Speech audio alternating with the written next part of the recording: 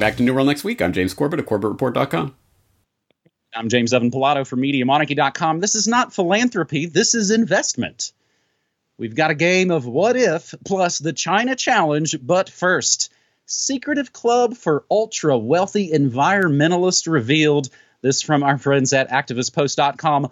Ultra-wealthy investors looking to direct vast sums of money into green investments to atone for their climate sins have been joining in a secretive nonprofit dedicated to speeding up the flow of capital into investments that can slow global warming. This all according to Bloomberg.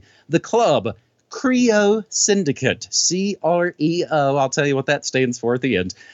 CREO Syndicate works with around 200 families who pay a very reasonable flat fee to join and must commit to making their first investment in climate and sustainability within 6 months, according to founder and director Regine Clement. According to the report, quote, part of building trust with wealthy families is keeping their secrets.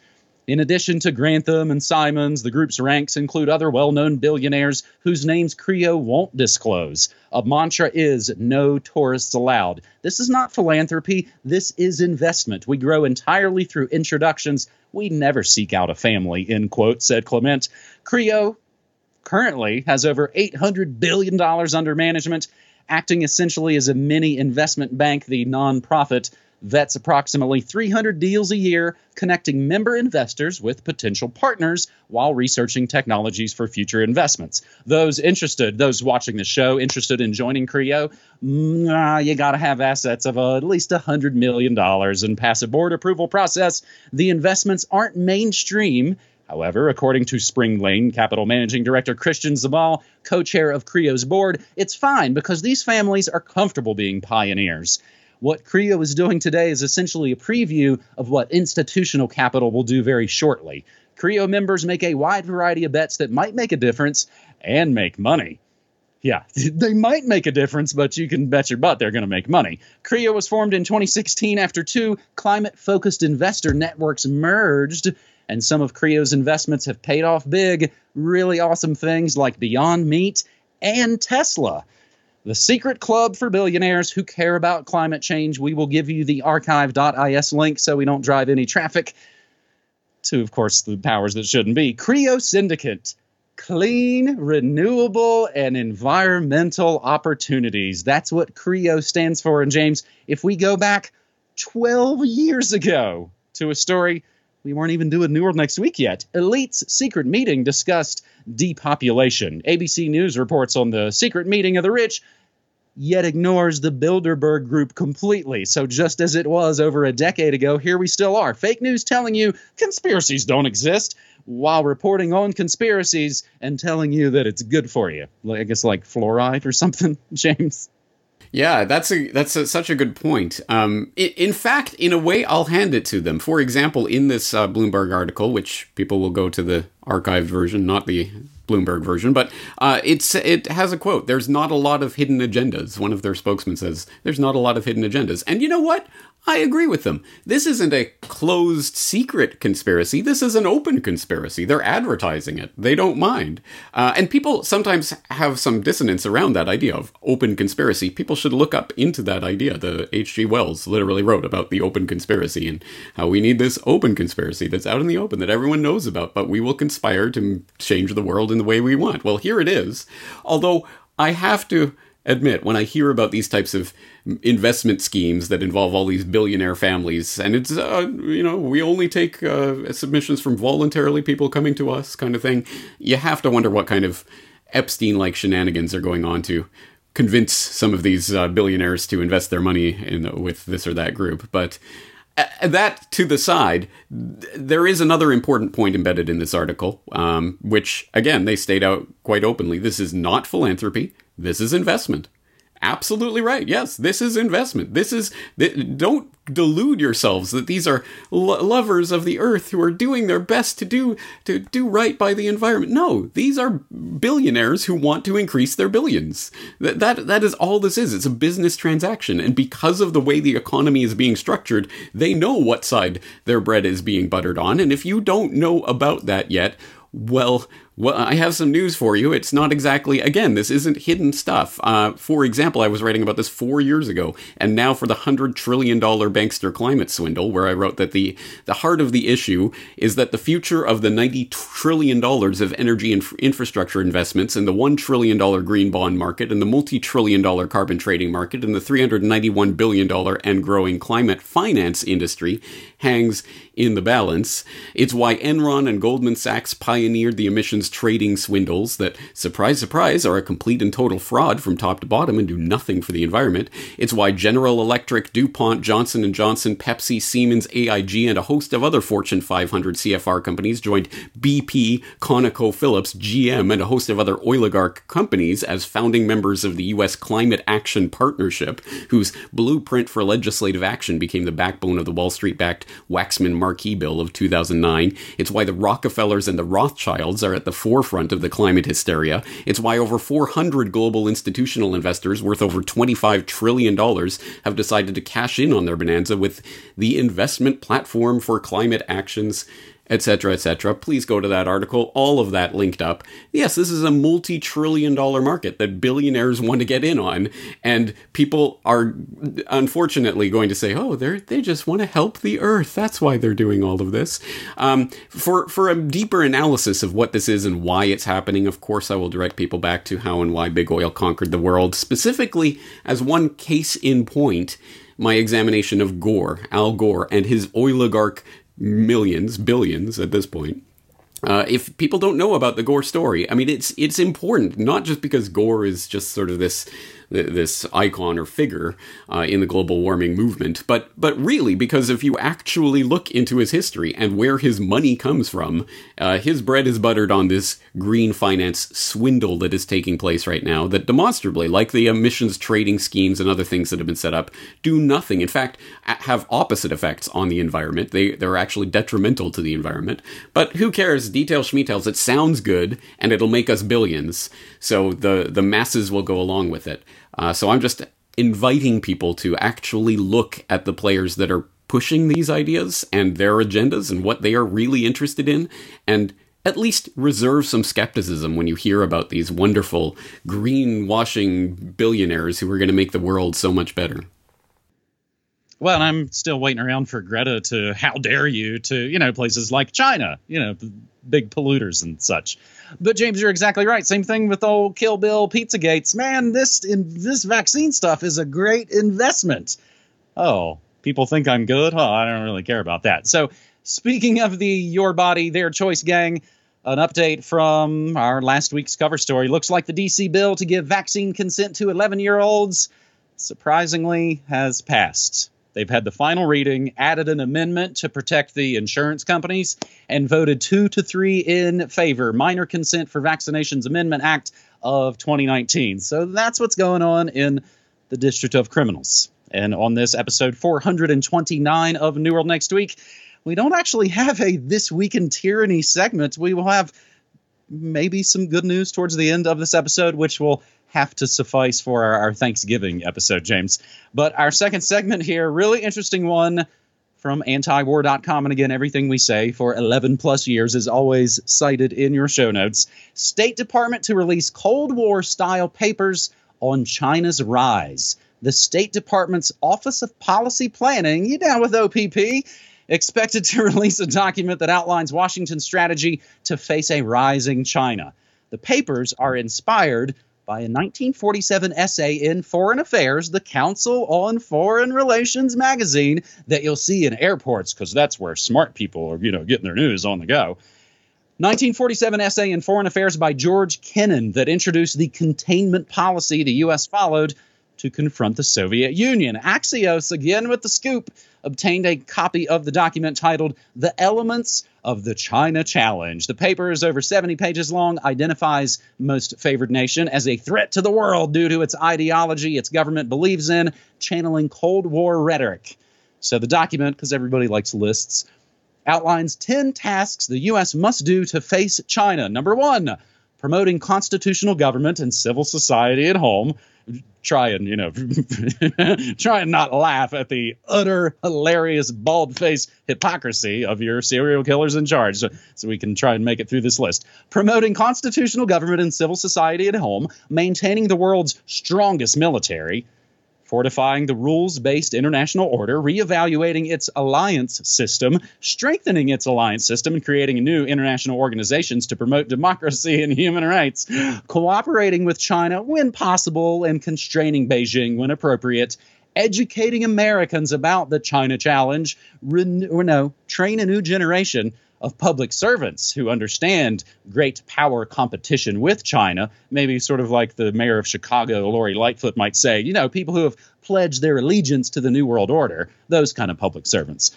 Number 9, reforming the U.S. education system to help students understand the responsibility of citizenship in a complex information age. And number 10, championing the principles of freedom in word and deed. News of the document's release comes after reports that said the Trump administration is planning a series of hardline actions against China before January 20th to make it politically untenable for future puppet presidents to reverse. State Department to release Kennan-style paper on China. We'll include, of course, all the links on that, James. Here it is. Yes, we will include those links, and I hope people will check them out. I myself am still plowing through this 72-page document. I only saw it 12 hours ago, so I haven't gotten through it all yet. But that list that you cite pretty much gives the tenor of what they're going for here, and I think the anti-war article is exactly right to put this in the context of that 1947 article from George Kennan, titled The Sources of Soviet Conduct, but informally called the Long Telegram, published, as you say, in CFR's Foreign Affairs in 47, that laid out the scam of the Cold War and exactly how that was going to unfold. As Kennan wrote in that article, in the light of the above, it will be clearly seen that the Soviet pressure against the free institutions of the Western world is something that can be contained by the adroit and vigilant application of counterforce at a series of constantly shifting geographical and political points, corresponding to the shifts and maneuvers of Soviet policy, but which cannot be charmed or talked out of existence. ... The real underlying point of this is carte blanche for America to do whatever it wants anywhere in the world for whatever reason. So Vietnam, it's a domino, it could fall. What's this about Golden Triangle and heroin shipments? Oh, that's just a side story. Don't worry too much about that. That kind of thing. That was the blueprint for the Cold War. And here we have a remarkably similar document, updated for the 21st century, which similarly gives carte blanche for what's left of the American imperial machine to continue marching forward in the way that it's going to. As you say, promoting constitutional government and civil society at home.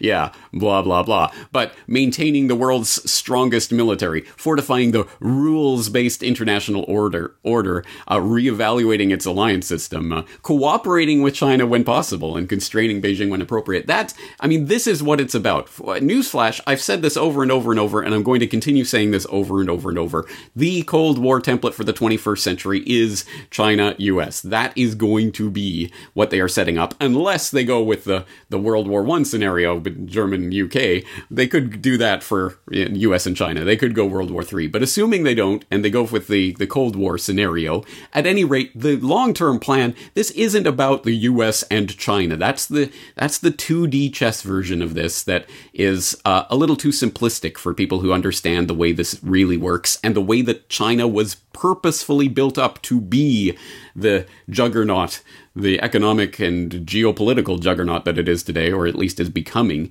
That has been deliberately put into place in order to have the enemy that they can play off and use as this carte blanche to go here and do this over there. And ultimately, the long-term game plan, of course, the oligarchs who seek to rule over the globe do not care whether you are American or Chinese. They want to rule over you, and they will adopt those practices, techniques, and technologies that help them to do that the best, which is exactly why every time you see, look at what the Chinese are doing with their social credit system, and they're so evil. But wouldn't it be great if we could do that? That is always the way they present it to you, and that's because long term, the two systems are going to be identical. They're just going to have different puppet puppet figures leading these systems. The long-term game plan is for the entire globe to be under the same system, and they are working towards that through these types of puppet shows. If people don't understand this, just take a look at some of my previous work on China and the New World Order, Echoes of World War I, those types of reports that I've done over and over, trying to explain this, because this really is one of the most important geopolitical concepts for us to understand going into the next decade. So help me out here. The Clinton camp essentially had Operation Pied Piper to build up Trump because they thought he'd be an easy thing to beat. That didn't work out. Carter, Brzezinski, Trilateral Commission, they create Al-Qaeda as an enemy against the Russians. Oh, gosh, then it comes back to bite us in the ass. Kissinger and Rockefeller essentially built up most favored nation, and now, oh my gosh, we can't believe they've turned into this big enemy. Am I oversimplifying things? Well, that's the surface level reading of it, yes. But of course, again, that was the long-term game plan, was to build this up exactly for those purposes. And it wasn't just the Kissinger Rockefeller, it was also Rockefeller Brzezinski with the Trilateral Commission, and Brzezinski, of course, being in the Carter administration back when relations were normalized with China and all of that. I mean, there's so much tapestry involved there, but look at the connecting point. You got Rockefeller with Kissinger, you got Rockefeller with Brzezinski. It doesn't matter left or right. I mean, come on, this is nonsense. And again, with the Biden administration, yes, the tenor and I'm sure the rhetoric of things will change, assuming whatever happens on January 20th of 2021. You know, I don't know, but assuming it is they're going to install Biden as Lord Emperor of the American Empire, the tenor and the rhetoric will change, but the underlying point will not change, as evidenced by this document that we're linking to, this 72-page, here's the blueprint for the Cold War of the 21st century.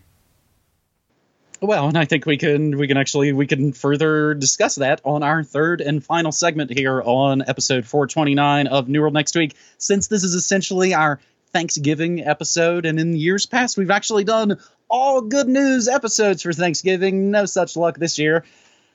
But let's play a game of what if. So just come with me now.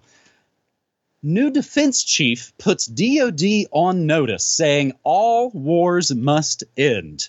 Trump's new Secretary of Defense, Christopher Miller, sent a late Friday memo to the entire Department of Defense workforce, signaling what the administration will be up to in Trump's last weeks in office, a likely major U.S. troop reduction, especially from the Middle East. Quote, "We are not a people of perpetual war. It is the antithesis of everything for which we stand and for which our ancestors fought. All wars must end," end quote, Miller said in the memo. Trump administration issues troop drawdown order in Afghanistan and Iraq. Donald Trump, this was just talk, but then the order came through, ordered the Pentagon to accelerate a drawdown of U.S. troops in Afghanistan and Iraq to just 2,500 in each nation, as the president works to deliver on his longtime pledge to exit from endless wars before he leaves office, maybe in January. Bloomberg reports that acting Secretary of Defense Christopher Miller announced the decision at the Pentagon. In a memorandum issued, Miller said the goal was to bring the current war to an end in a responsible manner that guarantees blah, blah, blah.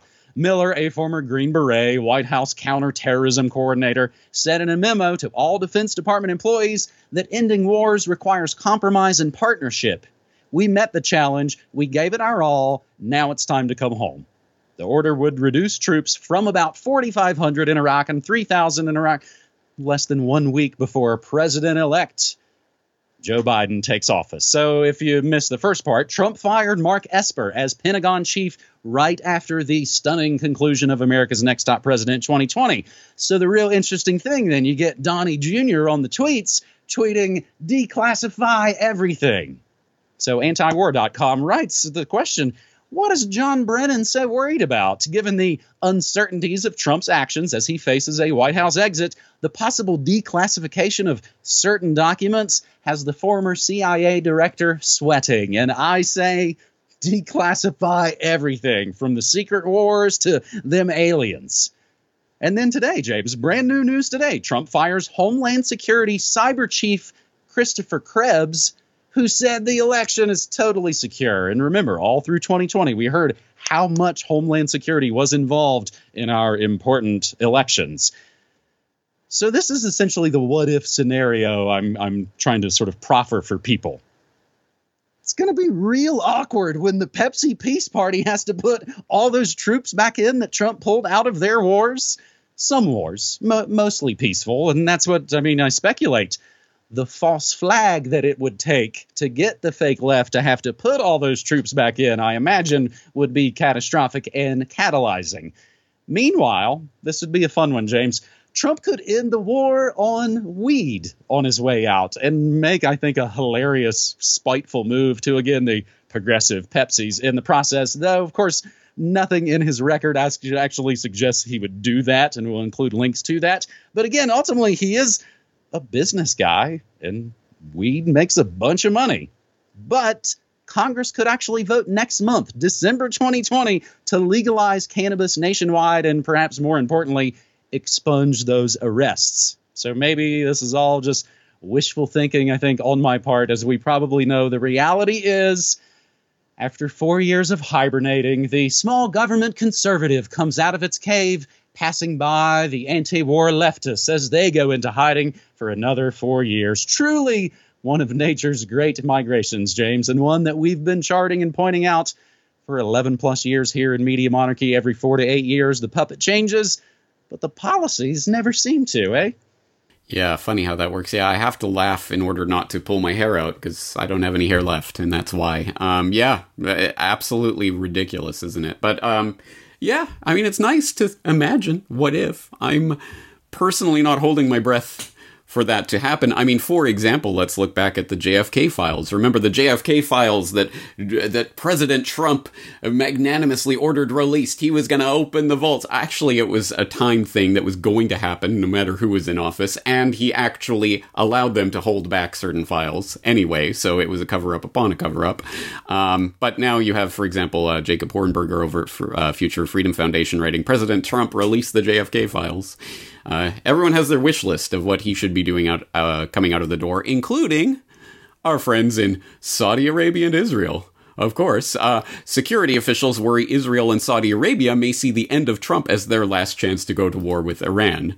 And that story coming out of Insider right now, where European security officials are worried that, well, Trump obviously is all gung-ho for war with Iran and has been for many years and very much all along those lines. Israel and Saudi Arabia may see this as, oh, this is our good opportunity. He's a sitting duck and he's heading out the door. We got to get him on board.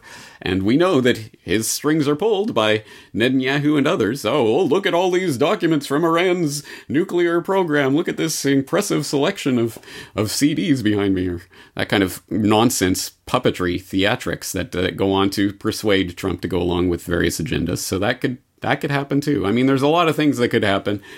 And who knows? Maybe he will win the election after all. The selection, I should say. I don't know. I'm not putting any bets on the table. I'm just saying there's a lot of what ifs that we could think about here. A lot of what ifs. There are a ton of what ifs. What better way to make the populace super freak out than dangling the prospect of getting rid of terrible Orange Man and then go, no, actually, you get him for 4 more years, because that was real sloppy election fraud. We'll find out here as the weeks go forward, James. We're going to be off next week for Thanksgiving, which I think pretty much only gives us a couple more episodes before our big year-end episode. And I'll throw in, James, as we wrap this episode up, just maybe some extra bonus Thanksgiving good news to fly in the face of this weekend tyranny. Forced vaccination law in Denmark abandoned after massive public protests. And that's how we can push back against the scamdemic. James, we have been using my North American post office box for folks to send support for you if they don't do the digital places. And, of course, we'll include all that information as we always do in the show notes. Of course, they still let us on Patreon and PayPal and things as well, James. Again, we've been doing New World Next Week for 11 plus years, and I've been doing Media Monarchy now for over 15 years. Each day, I sort of have moments where I'm like, oh, my God, I can't imagine. One, I couldn't have imagined trying to still be at the FM station through the Trump years. I don't think I probably would have made it. I probably would have caused problems with some of the co-hosts and things. But even now, this year, thinking about the scamdemic, good googly moogly, I am so very thankful. I've worked to make Media Monarchy my job. And again, I want folks out there to be my boss. James. All right, and as you say, we're not going to be around next week, so I'll see you in 2 weeks. And yeah, let's keep on plowing and see what eventuates in the What If game. and let's start a betting market for that kind of thing. Anyway, talk to you in 2 weeks. All right, buddy. Thanks. Take care.